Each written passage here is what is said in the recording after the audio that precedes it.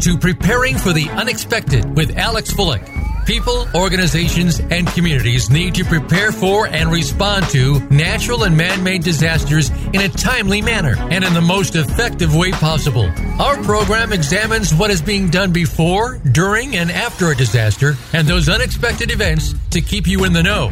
Disasters can happen to anyone. The question is, when will it happen to you? Now, here is your host, business continuity and disaster planning expert, Alex Fullick. Welcome to another episode of Preparing for the Unexpected.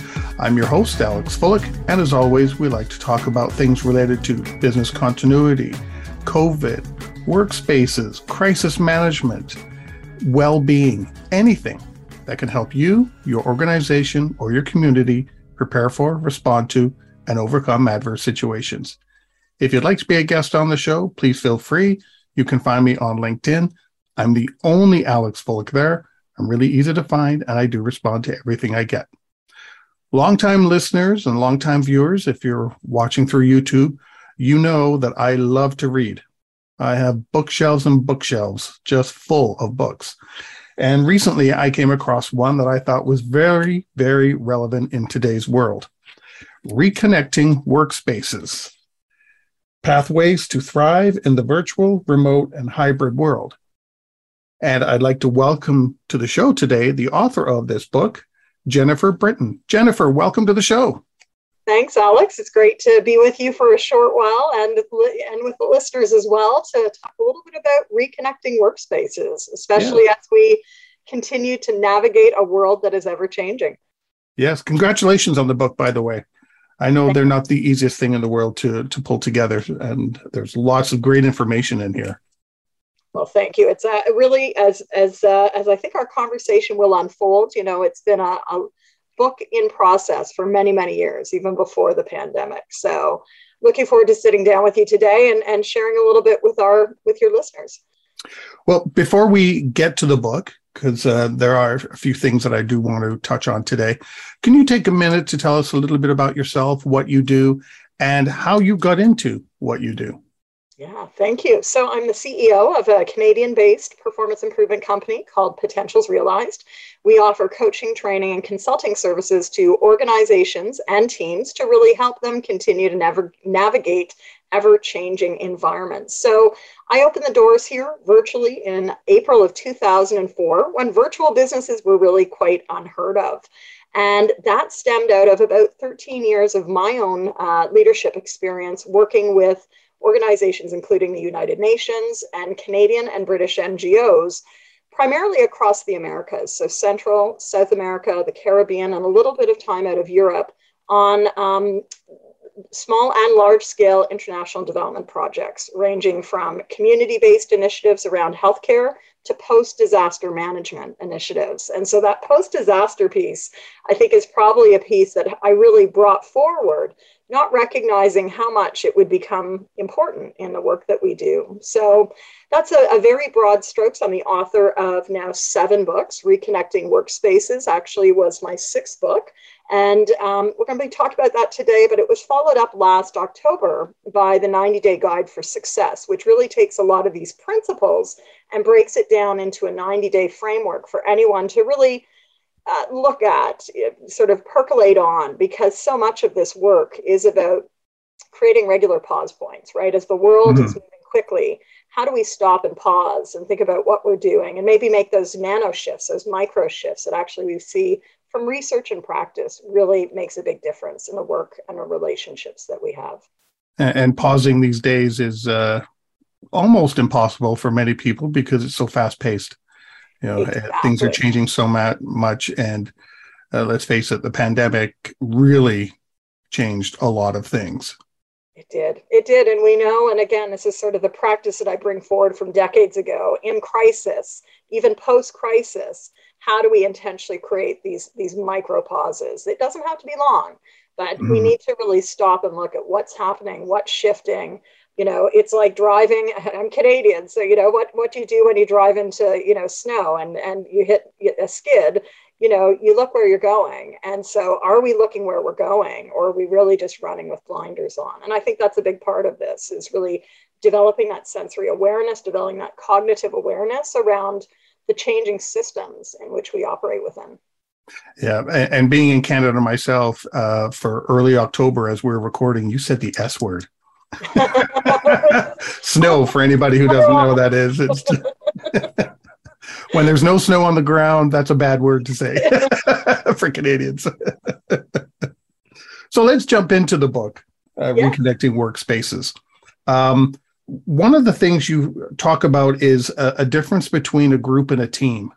Mm-hmm. Wouldn't they be the same thing? Just being, I have a team that reports to me. I have a group that reports to me. Aren't they the same thing?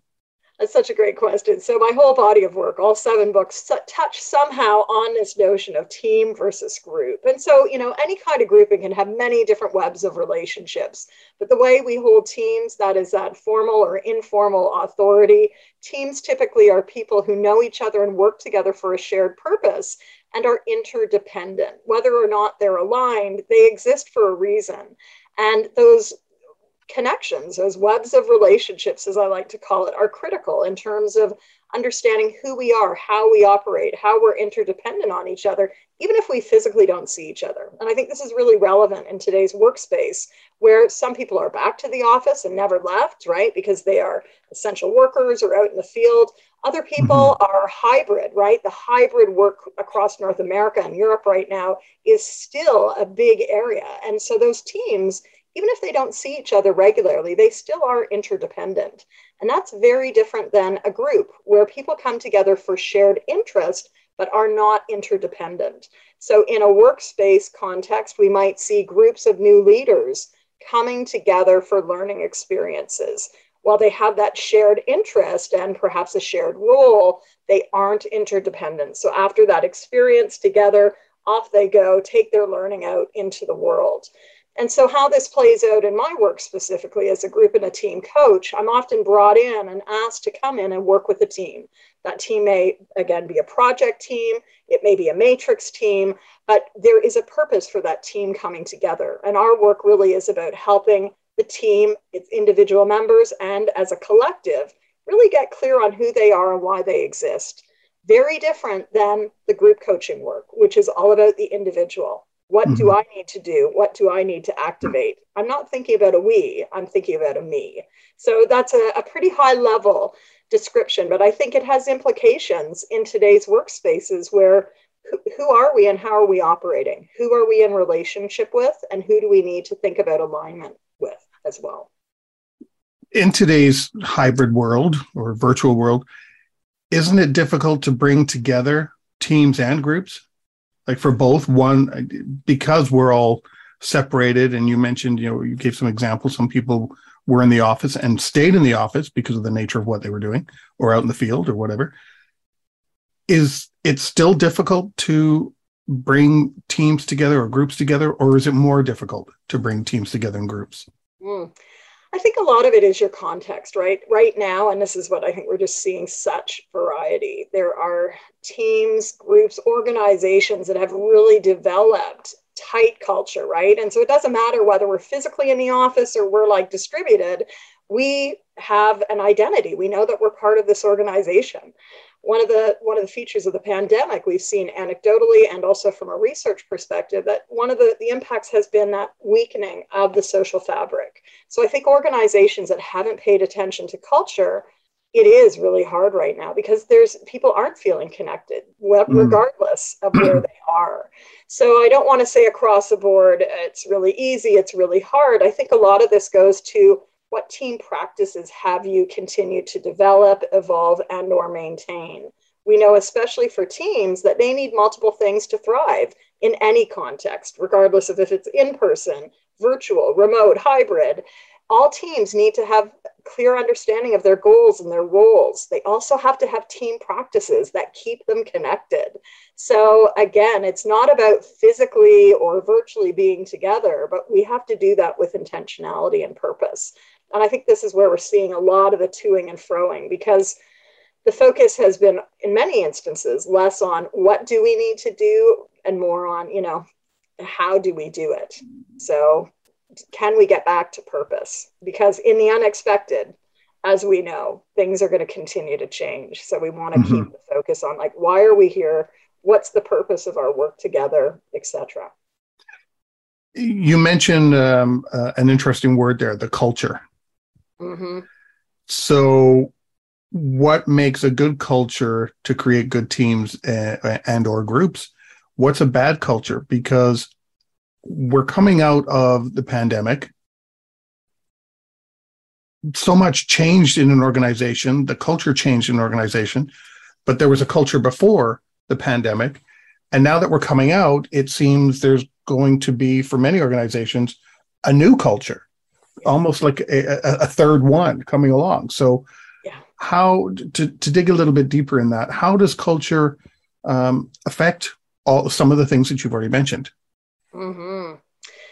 Well, this is a great topic. And so if I can sort of put it, I'm going to frame it as organizational culture, but I also have to say it in light of the intercultural work I've done for 3 decades. And we know that whether we're talking geographic culture or organizational culture, it is ever changing. It never stays the same. Think about your community, wherever you are in the world, whether you're here in Canada or the US or abroad. Really, our culture is different every year. And so, yes, our cultures are changing. Culture really is, how do we do things here? So it's our norms, it's our habits, it's our practices. And I think the big shift, right, the unexpected shift was we couldn't be together physically. And so many teams stopped meeting. Other teams started doing huddles. And now that they're back in the office, that practice has also shifted. So, there's actually a lot of research, old adage, culture eats strategy for breakfast. A lot of organizations are still saying, oh, we got to get back to strategy. Well, what about culture? Culture is the ecosystem in which we operate. It's our oxygen. It's our frameworks and our parameters.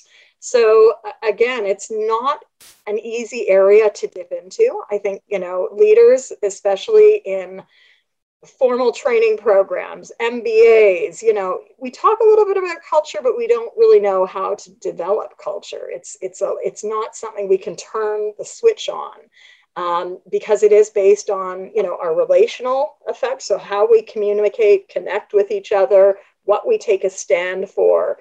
And that's a bit of a gray zone for a lot of leaders. So it is a fascinating area. I'm sure since you surfaced it here as we go through our conversation today, it's going to be something that will show up. And really, many researchers would say the difference between a great organization and an outstanding one is one that really understands how to navigate the ever-changing culture. Right? It's ever-changing. It's not going to stop and be static. So how do we continue to operate with that? And that's where, from a more theoretical standpoint, we want to bring people back to what we know about what helps teams thrive. And that's really what Reconnecting Workspaces is grounded in. The team effectiveness research is not changing and has not changed for many decades, regardless of context, which is really interesting. So we got to go back to the basics, which is, disaster management, crisis management 101. Yep. I'm familiar with those. Yeah, and that's the entry point for me too, right? In my former world of work, that was what I was a crisis manager. We've got to keep going back to the basics. We've got to keep building those relationships. We've got to keep, being very clear on what we're here to do and constantly communicate, because the context is ever changing. Well, sorry to jump into that culture piece right now, but the last little while I've been really intrigued by it. Yes. Because there are, and I've talked to so many people on this show, nearly 500 episodes now. And so I've met with different people in different parts of the world, in different industries, and culture pops up more times than you think it does. And so I've been getting really intrigued by it myself. And, I'm starting to get drawn towards that topic, because I'm finding, you can't just put in a plan. And using your book as an example and what you talk about here, you can't just say, we're going to meet virtually, we're going to do it this way, we're going to do it that way, when there isn't the culture behind it that supports those kind of, I don't want to use the word mandate, but those directives. Yes. And that tends to cause even more problems, right? Mm-hmm. Well, we're talking a lot more these days about systems and ecosystems. And just as you said, if we really want to change our culture, we've got to not only look at what we're doing, but how are we paying people? How are we rewarding people? How are we providing feedback mechanisms? And again, these can change. These are changing quite dramatically. So when, someone is saying, we need you in the office to collaborate, well, are the processes, are the systems changing? Are the people showing up to have those collaborative conversations as well? So culture, I think, very much is such a significant issue. And I'm really actually glad that you brought it up, because chapters 3 and 4 of Reconnecting Workspaces touch on this. It's been an area that I think in my own writing, I'm increasingly trying to articulate different frameworks around it as well, but from a practitioner's edge, right? Like that's why I write, is how do we do things differently? How do we have different conversations? Because how does culture change? It changes through conversations, and it changes through relationships. It doesn't just change because someone decides, oh, our culture today is X. It actually, that is maybe something we're guided towards or we're moving towards, but it happens through people. And so how do people change? Through time together, physically, virtually, hybrid. Yeah. And sometimes those last minute directives that come out simply because somebody read something somewhere in another book, oh, let's just do that, and tells everyone to change. And that doesn't work. It reminds me when I worked in the restaurant industry, a long, long time ago, that, our restaurant, the president would visit restaurants in Florida, come back with an idea, and then all of a sudden mandate it to all, 32 other restaurants or so in the chain that I worked. And things would just fall apart. Yeah. Say, what's going on? And that was the culture. It came back to the culture he was creating. Yeah. So is it top down, is it bottom up, right? And one of the big changes that, the last few years has really led to has been, well, obviously disruption on so many levels, but, remote work really means that we need to change the way that we work. Leaders cannot command and control. Leaders cannot say, I need you to do this when someone is, not physically present. And so, after 2 years of people having more autonomy, more self-direction, I think one of the things we're seeing at present really is that toing and froing, people wanting to revert to how we've always led, quote unquote. Well, yes. That's a different philosophy. It's a different paradigm. And I think we're not really being, as articulate and saying, the paradigm did shift. And as an organization, do you remain in that paradigm, or are you trying to go back to something that once was? A stretched mind can never revert to the way it was. I think that was Einstein saying something like that.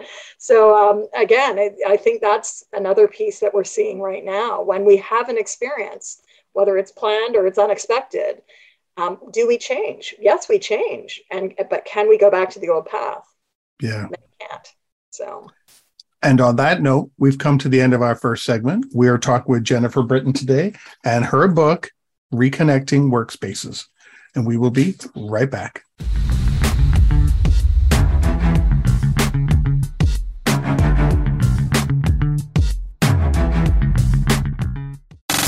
Have you friended us on Facebook yet? Why not? Just go to facebook.com/Voice America or search for the keywords Voice America. Once you are part of our Facebook network, you'll receive daily messages about what's happening with our shows, this week's featured guests, and new happenings at the Voice America Talk Radio Network. And you can add your voice to the always active discussions on our timeline. Just go to facebook.com/Voice America or search for Voice America.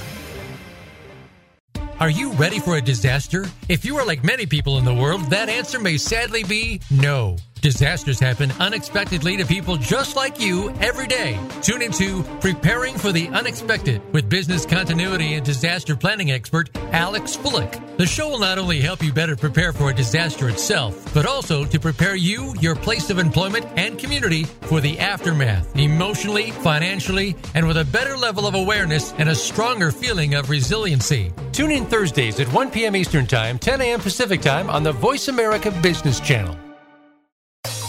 Not enough women are talking about money.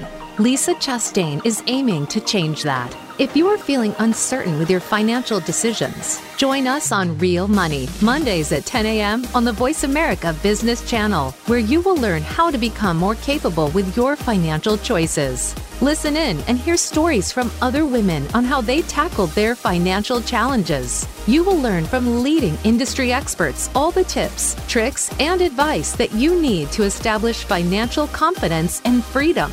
Listen in Mondays on Real Money with Lisa Chastain.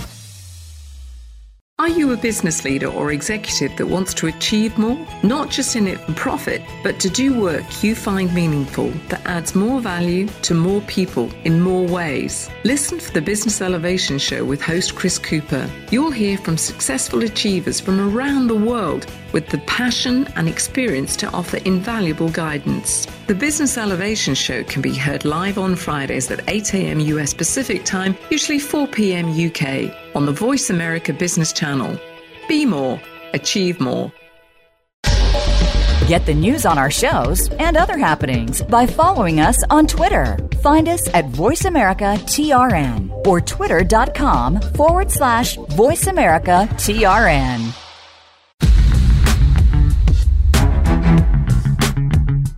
You are listening to Preparing for the Unexpected with Alex Fullick.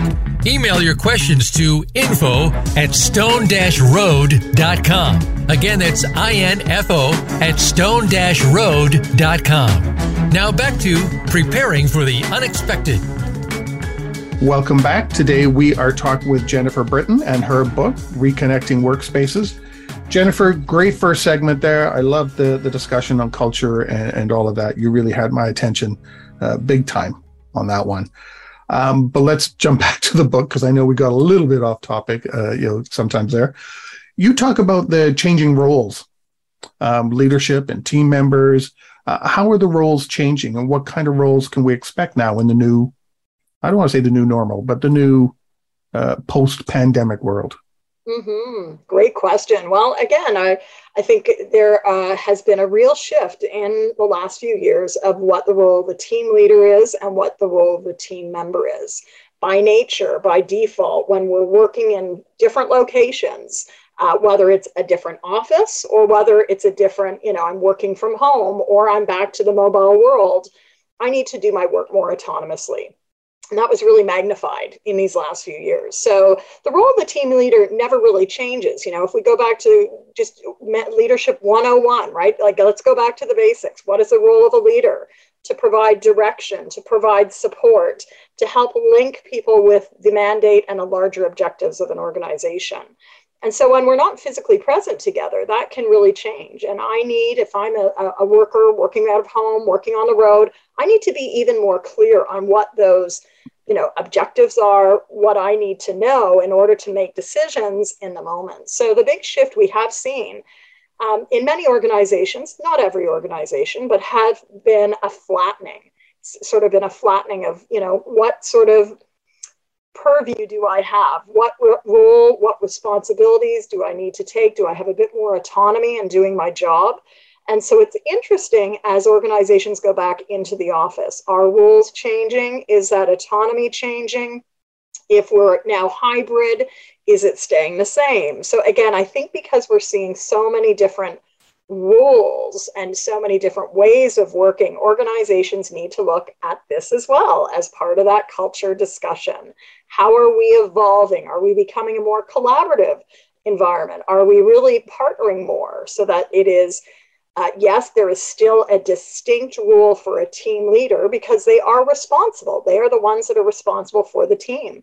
But we can also activate our team members and empower our team members to do their work. And if we put that against, what we're seeing in terms of generational differences, what younger people want as they're getting into the workspace, interesting things. That's a whole other topic. I touch on it lightly in Reconnecting Workspaces, but I think we need to be very aware of who is on your team? What is their objective? What are they looking to achieve in their world of work, whether they're in their first few years or they're a seasoned employee as well?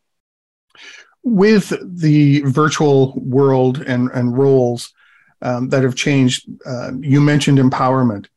It seems to me now that before the pandemic, yes, leadership was quote unquote empowering people. But when the pandemic hit, that's when real empowerment started and people were able to actually do things because they didn't have someone over their shoulders. Exactly. Anymore. Yes. You know. And leaders had to learn how to lead through influence, right? The command and control does not work over distance. So if I want to really activate my team to do exceptional work, as a leader, I need to get to know them. I need to understand what motivates them, because I can ask you to complete this, but if you're not driven to do that, if you're not interested in doing that, it's not going to happen. And it doesn't matter how much I pay you, like if I cannot see you, if we cannot sit down together physically, really, this is where that internal locus of control, the real empowerment, which is, like, how do we activate people? How do we get people to do their best work, to care for their work, to be, to find that they're able to use their skills, talents, and be motivated by it? Mm-hmm. That is the shift that really has happened. And it's going to be interesting, I think, in the more medium term. How is leadership changing when people go back to the office? Are they reverting to how they were? Yeah. If so, how is that working, right? Leadership is a two-way relationship. It's not just what the leader does.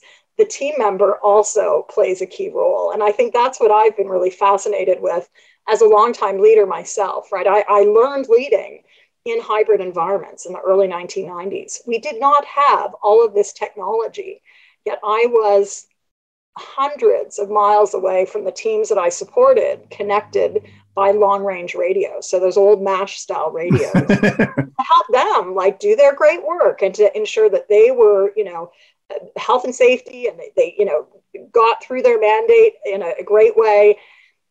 It wasn't about me giving directions. It was really about activating them so that they could do their best work. And my role became troubleshooter. My role as a leader became, how do I connect you with the resources you need? And I hope that as we look back in the future, leaders realize that's really what they were doing during the pandemic. It's a different style of leadership. So Going forward, what's appropriate? If you're hybrid, how do you maintain that and not just say, okay, we need to collaborate here in the office. Well, how do you also partner and keep those conversations going over the virtual space as well? I was told a long time ago, you're not a leader if someone doesn't want to follow. Absolutely. Yeah. And then you can break that down however you want to. But, and I thought, that makes sense. Exactly. Leader, and so you look at the work of writers like Robin Sharma, Leader Without Title, right? Are we also back to culture? What kind of culture are we evolving? Are we building a culture where everyone is a leader? Everyone can have the potential to be a leader. Everyone is playing a key role in the organization. And that's part of, as we reconnect in workspaces, as we continue to evolve, we've got to have those conversations. And that needs to happen from C-level all the way down to the youngest employee. Now, as a CEO myself, right, it's interesting. I know many of my colleagues still have very much a very specific way of seeing the world. My vision is very different because as I grew up from my young 20s as a leader, my lesson learned has always been you can't change things if people don't want to change. And so how do we really look to fit people in the right spaces? Even, the cover of the book, you can see, the fitting together of people. What does that relationship look like? What does the organization need as we continue to evolve? And leaders have to accept that change is going to happen. Pandemic changed a lot. So there's no point fighting that. No. Because it's already happened. The cat's out of the bag. Yes. You can't change that. It reminds me of my own situation years ago. I had a boss, Phil, and he was always giving great direction and things like that. But I saw a book on his desk by Marcus Buckingham, Play to Your Strengths. Yeah. I think it was called something along that lines. Forgive me if I have the title wrong. And I went, oh, what's he reading? So I went and got a copy myself. Before you knew it, I was playing to my strength. And what happened? I found those. Yeah, I found those things that people would point out saying you need to work on this and this would naturally start changing. They were getting better. I was getting better at those bad things while my strengths were still moving up. However, if I was only allowed to focus, and improve my deficiencies, then my strengths were actually weakening because I wasn't getting to do them. And I thought, hey, this is smart thinking here, changing the way you're doing things. And I thought, well, this is much better, and I can't help but think of that now that we're through the pandemic, because it's as though everyone now has read that book and they're doing things in a way that's making them feel better. Strengths-based leadership. We've been leading programming in this for more than 2 decades, right? And it really, really works. Again, it's a paradigm and philosophy change. So our leaders open not only to the story, but to the vast amounts of research. Gallup has been really the beacon of strengths-based research over 5 decades, more than 5 decades. And if we look at what the research really does show, it is much easier for us to lean into our strengths. And we naturally do, right? This is what I found interesting in the pandemic, because we've seen this in crisis management for years. What happens under crisis? We naturally revert to what we're good at. We naturally lean in to those skills that we do almost automatically. That's what our strengths are. They're innate talents. Mm-hmm. It's much harder to do the things that we're not naturally good at. So again, coming out of the pandemic, we've been leaning into our strengths, sometimes even over dialing our strengths, which leads to other blind spots, leads to other weaknesses. But it is seen time and time again that individuals and then teams can really excel when we're able to bring our strengths. So part of the interesting area, which, I just want to sort of plant the seed around here for people and leaders to think about is, what do teams need then? If we're activating individual strengths, how do we weave that together? How do we find that best blend of people so that it covers the range of what we need? Mm-hmm. That's a big part of our work at Potentials Realized, working with teams on how do you really, activate what you're great at naturally, and how do you really learn to either adjust what you need to do, or sometimes partner with others so that you can bring strengths that you don't naturally have. Because I've seen year after year, teams go, wow, now I know why we're not great at building a new book of customers. Financial services, for example, teams that have been mandated to grow our customer base, grow the client base. And as they look at their strengths, individually and collectively, there's no strengths there around relationship building. So, it has implications on many, many levels. Well, let's change gears a little bit. You talk about a triad. Yes. Now, I was going to say what those 3 things were, but I'm going to leave that to you to explain. What are you talking about when you talk about this triad? So I call it the triad of trust, safety, and connection. And really, teams, organizations that excel need to cultivate these 3 areas. For exceptional performance to happen, we need to feel safe when we go to the workspace. Like many organizations have been talking about and doing work around psychological safety. Now, psychological safety, or just safety in general, how do we feel safe? We need to trust those we're working with. And so how do we know the people that we're working with? How do we trust them as well? And that's a behavioral, we develop trust through behavior that we can see, which has been problematic or challenging in the pandemic. And that is contingent on having relationships with each other or having connection. So in fact, my TED Talk, which I recorded last summer, is called the Virtual Remote and Hybrid Checklist. And as people listen to it, you'll hear me speak about that triad or triangle of trust, safety, and connection. Like a triangle, it's 3-sided. When we erode one area, the other 2 areas get impacted. So if I don't feel connected with my team, it's very hard for me to feel safe and develop trust with those other members. I'm going to still operate in isolation. I can't really lean in and bring my best self to the relationship because I don't know who I'm working with. And we really need that. Again, if we look globally at all of the research around what are the levels of trust around the world, we're at some of our lowest rates ever. And, in part, this may be because of the isolation that we've had in these last few years. So we have an opportunity now. How do we really work with people to reconnect, hence the title of Reconnecting Workspaces. How do we reconnect, get to know each other, really look at what people are bringing to the different spaces we're working in, whether it's a community initiative, whether it's an organizational initiative. People need to know who they're working with. Just, we're not just showing up and clocking in and leaving at the end of the day in most roles. I'm thinking, as you were talking, I was thinking that everyone in the organization plays a part in that triad, right? It's not just somebody in the C-suite or a team lead or director or whoever, but even just the newest person that comes into the office. They have to contribute to that triad, right? Absolutely, right? The everyone needs to be involved. And so again, what are we seeing in the workplace right now? A lot of churn, a lot of turnover. Organizations that are doing exit interviews. I think it's going to be really interesting to be listening for why are people leaving?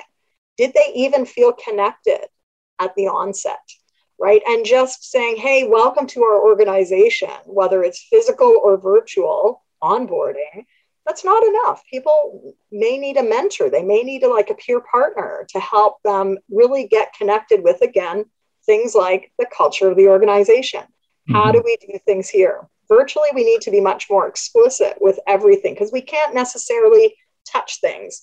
Same thing in the hybrid world, right? It's not like just going into an office. We need to really also be always communicating and sort of creating what they would say artifacts, structures to say, this is how we do things here. In this Zoom or Teams meeting, this is our team. And this team is different than the other team. So how do we demonstrate that? And that's through simple things like our backgrounds on a screen. It's the way we host meetings. It's, our connections. So what did you mean by backgrounds on our screens?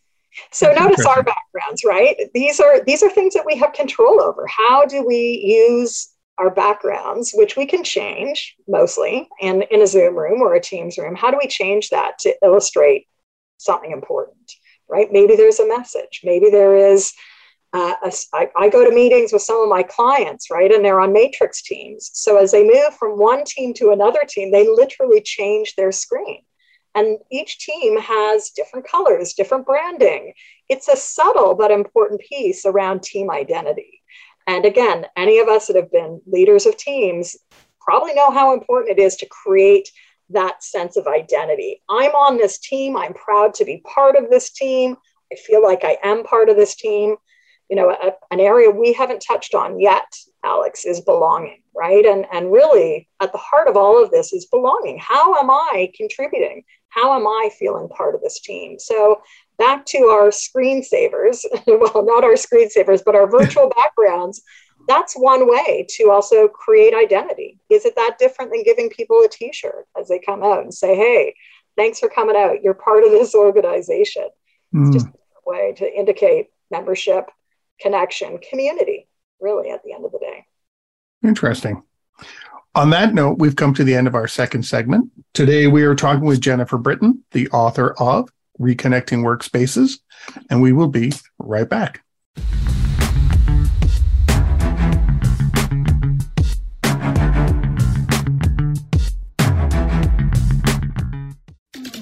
We're with you wherever Alexa and Google are. At home, in the car, on your smart TV, and your connected devices. Hey, Alexa. Hey, Google. Play my favorite Voice America podcast on TuneIn. It's just that easy. But don't forget to make sure you actually mention the name of the podcast show to make it work. Are you ready for a disaster? If you are like many people in the world, that answer may sadly be no. Disasters happen unexpectedly to people just like you every day. Tune into Preparing for the Unexpected with business continuity and disaster planning expert Alex Fullick. The show will not only help you better prepare for a disaster itself, but also to prepare you, your place of employment, and community for the aftermath, emotionally, financially, and with a better level of awareness and a stronger feeling of resiliency. Tune in Thursdays at 1 p.m. Eastern Time, 10 a.m. Pacific Time on the Voice America Business Channel. Small businesses are in trouble, and it didn't just start with COVID-19. From the recession several years ago to the revolution of e-commerce giants more recently, small businesses are getting hit hard and need to come back. Tune in to Business Buzz and Business Watch. It's 2 shows in one, hosted by Frank Hellring. We'll help your small business bounce back with best practices, guest experts, and resources that you can use to strengthen your small business. Listen Wednesdays at 10 a.m. Pacific and 1 p.m. Eastern on Voice America Business. Have you friended us on Facebook yet? Why not? Just go to facebook.com/Voice America or search for the keywords Voice America. Once you are part of our Facebook network, you'll receive daily messages about what's happening with our shows, this week's featured guests, and new happenings at the Voice America Talk Radio Network. And you can add your voice to the always active discussions on our timeline. Just go to facebook.com/Voice America or search for Voice America.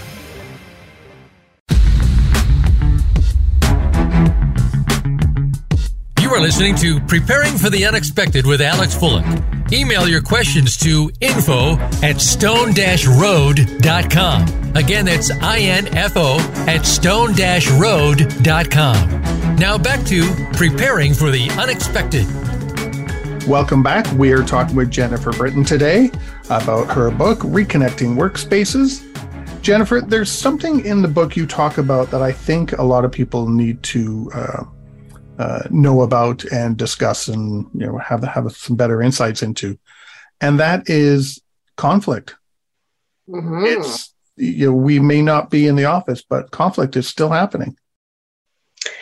Absolutely. Conflict is one of those topics that a lot of teams, organizations in recent years have sort of swept under the rug. Culturally, that may be more attuned to some cultures of the world, but conflict is something that is natural in any team. We know that teams that thrive actually are very diverse. And so when we're working across differences, conflict is actually inevitable. Where the challenge resides is, how do we address conflict? Do we have the skills to address conflict? Have we seen it modeled well in terms of how leaders and teams have navigated conflict in the past? And I think conflict really is an area right now where a lot of teams and organizations are struggling. It's painful. It has not been well supported, and it makes sometimes for a very toxic environment. What are some of the causes of conflict? Because before, you could be sitting in a meeting room and not like someone's idea, or they cut you off halfway when you're saying something, or whatever the case may be, or an interruption you don't like, so you bark at them, so to speak. Now that we're all virtual and all over the place, what are some of the causes of virtual conflict? Mm-hmm. Great question. And so I like your example, right? Let's think about it. Think about a time when you maybe were around the table and someone had an oppositional view, and you were able to say, hey, I don't agree with that. Well, how does that play out on Zoom? Can we even say, hey, I don't agree with it? Or are we muted? We cannot respond. And that's one layer, right? Is just the different way communication styles are playing out in the virtual space. So if we want to, again, create an environment where it is that real collaborative, interactive conversation, we need to, first of all, change how we're meeting. Are people actually all seeing each other on the screen? Are people muted or unmuted? And just something as simple as that can mean that we can actually have a discourse. We can have a dialogue. And teams need to have this ability to constructively debate, right? That doesn't mean I hate your idea. It just means I have a different perspective around this. Now, in order to do that effectively, we also need to know each other. So one of the sort of themes that you and I have been touching on today is just how important it is for teams to know each other, understand their strengths, understand how people see the world, understand their role, and understand their priorities. And when people wind up working in these individual or collective silos, we start losing some of that understanding of other people's context, of who they are, etc. So relationships are key for navigating conflict, understanding, having empathy around someone else's world, understanding and hearing about other people's context can help us actually create bridges rather than create walls. And as a professional, whether it's been in the last 18 years of this business or in my former world of work, as a program manager, as someone with the United Nations, like conflict has potential large and small. And so how do we really create these opportunities for people to develop shared experience, collective understanding? And that's on an organizational level as well as a global level. And so I think this is something that can cost people tremendously, from not just turnover, but just the whole impact conflict and unaddressed conflict or poorly addressed conflict can have on an organizational culture. We talked earlier about how important motivation is. If things aren't addressed, how does that impact people individually and collectively? Do they even want to come to the office when there is something that has been festering rather than being addressed in an appropriate and professional way? Well, I do want to ask you on ways that we can address conflict, and so we can dig into that a little deeper. But I wanted to ask one question beforehand, because you mentioned something I thought was rather interesting. On some of these Zoom or team calls or whatever platform you're using, you mute everybody, a team leader or the meeting facilitator. That could be anybody. Mutes everybody, and it kind of does prevent people from doing what they did in the boardroom or a meeting room where they could speak up. That in itself, I think that person might be muting everybody so that there isn't conflict. However, it prevents people from talking, which creates conflict. Mm-hmm. Am I kind of thinking correctly here, or is it just me off the wall here? Well, I'm sort of going into your last piece. So when we are not able to voice our concerns, when we are not able to raise questions, when we're not able to check our understanding, that can lead to a whole slew of misunderstandings. It can lead to a whole, escalation of issues that might have been. It's sort of like, was this a little issue that's now a mountain? It's sort of like the mountain from the molehill perspective. Because if I'm muted, if I have no way to ask a question, get clarification, all of a sudden I'm starting to make assumptions that are probably very different from someone else on my team. And going back to where we started this conversation, right? Rules and the importance of a well-performing organization is this alignment. So we need to be in dialogue, right? One-way passage of information is not a way to really activate people. It is not a way to empower people. We can only empower through conversation. And so if our meeting structures do not support, again, that collaborative culture, then there's a disconnect. And what's going to happen with disconnect? You're going to have conflict. You're going to have, people leaving. There will be impact on many, many levels. So it's not just a simple thing. It is much greater than that. And again, I think organizations, in-person, hybrid, remote, everyone could benefit from looking at what are our meeting practices and processes? Are they really working? And it's not just the muting. It's even, how are we inviting input? How are we facilitating that constructive interaction between different roles and different perspectives that exist within a team? Well, let's say, now I'll ask that question. How do we address conflict? Let's say we've tried some of those things, and using you and myself as the example, we have a disagreement, a heated disagreement. Yeah. How does an organization or leadership address the conflict that can be created virtually? Yeah. Well, again, I think there's many different processes and tactics, but we want to get to root cause. What is at the heart of this, whether it's a disagreement or different perspectives, right? Even how are we framing this? So you and I might have different perspectives. And as we talk about it, we might realize, we have different priorities. The reason we have different perspectives is because you have information that I haven't had access to. So again, are we talking to the issues versus the personalities as well? And I think in many organizations, a lot of conflict gets personalized rather than issues being identified so that not only you and I, but everyone can be looking at the issue rather than the personalities. There's a lot of research, in our short time here that, can't get into the whole body of work, but, we often talk about conflict as being that puzzle to solve rather than, something else that is really raising to arms. And as we help entire teams understand the bigger picture, I think this is where context comes into play. Many times I might feel that I only have a choice to compete with you because I don't have the rest of the information. So in a very more sort of aligned way, we can help individuals navigate conflict by understanding their natural conflict style, right? Am I more apt to go and compete? Am I more apt to step back and just not even engage in a conflict? We can also help teams understand how to navigate conflict by modeling it well.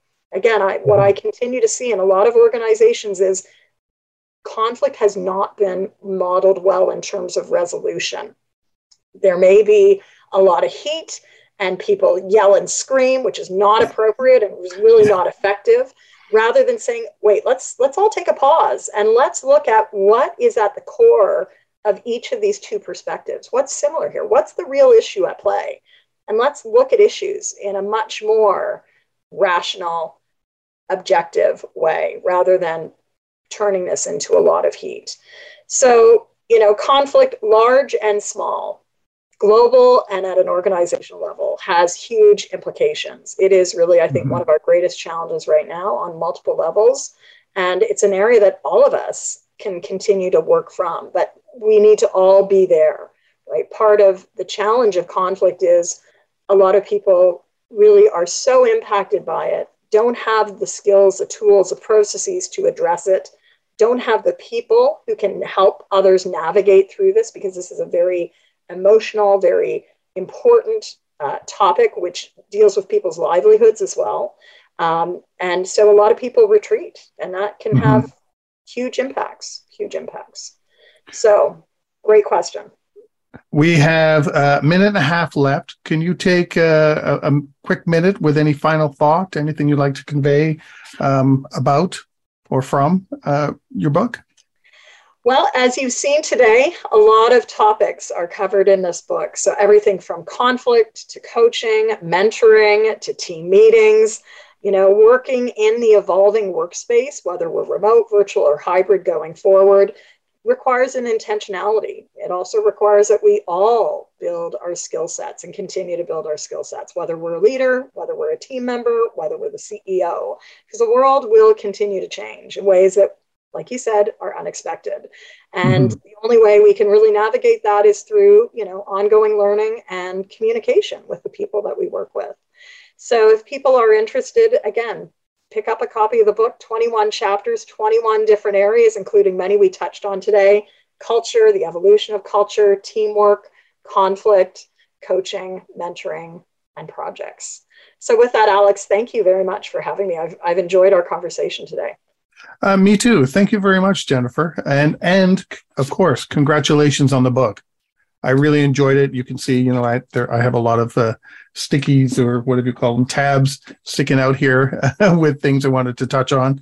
And we actually ran out of time, and we still had 4 questions we didn't get to today. So, but I enjoyed it nonetheless. Yeah, well, thank you. And I love seeing books that get marked up. So read on.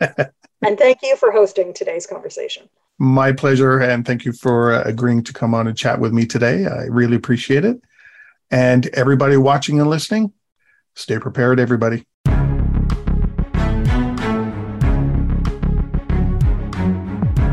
Thank you for joining us for Preparing for the Unexpected. Please tune in for another edition featuring your host, Alex Fullick, next Thursday at 10 a.m. Pacific Time and 1 p.m. Eastern Time on the Voice America Business Channel. We'll see you here next week.